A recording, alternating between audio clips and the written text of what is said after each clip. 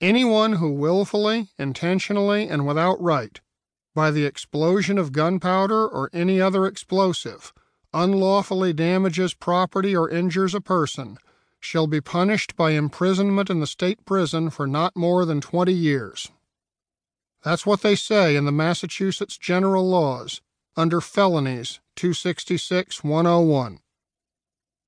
It's the official state definition of malicious explosion, the destruction of property with an explosive device.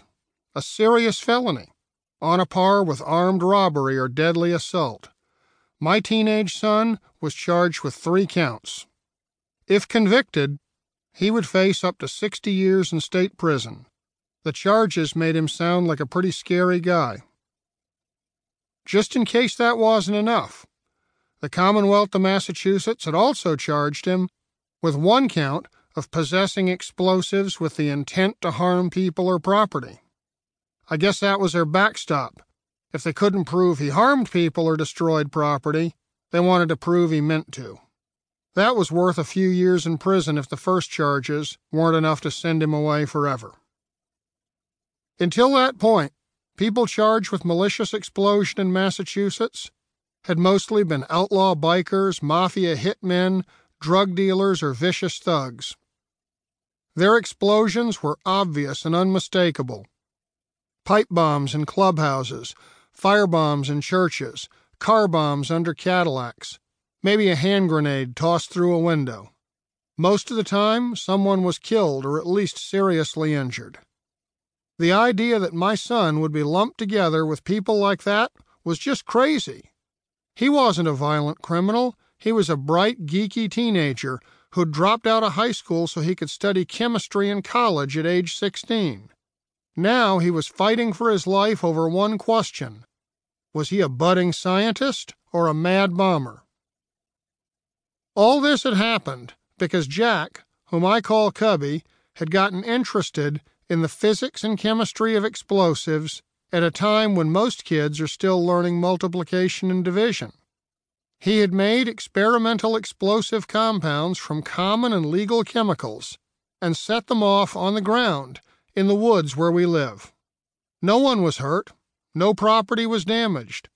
No one even complained.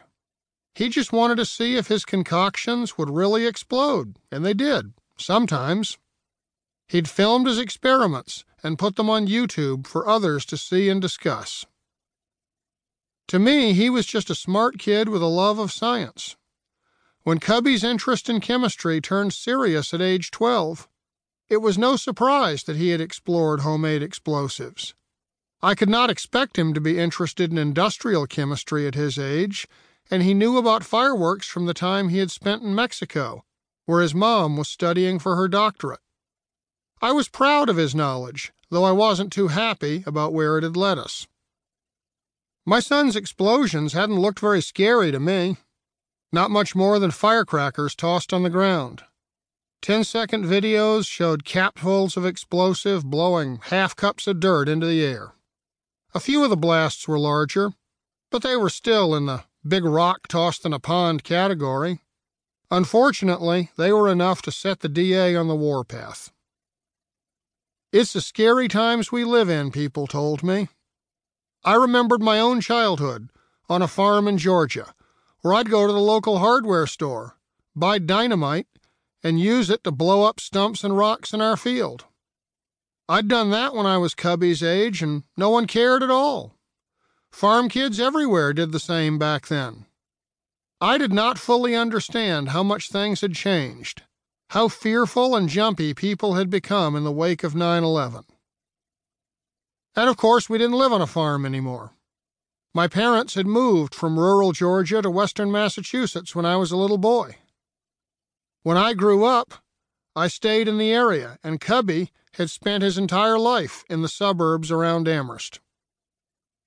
A different teenage boy might have hidden his newfound hobby, but Cubby was proud of what he achieved, and it never occurred to him that anyone would question his intent.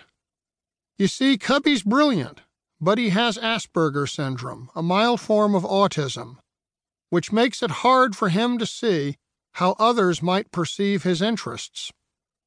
I've got Asperger's too, so I know firsthand what it means.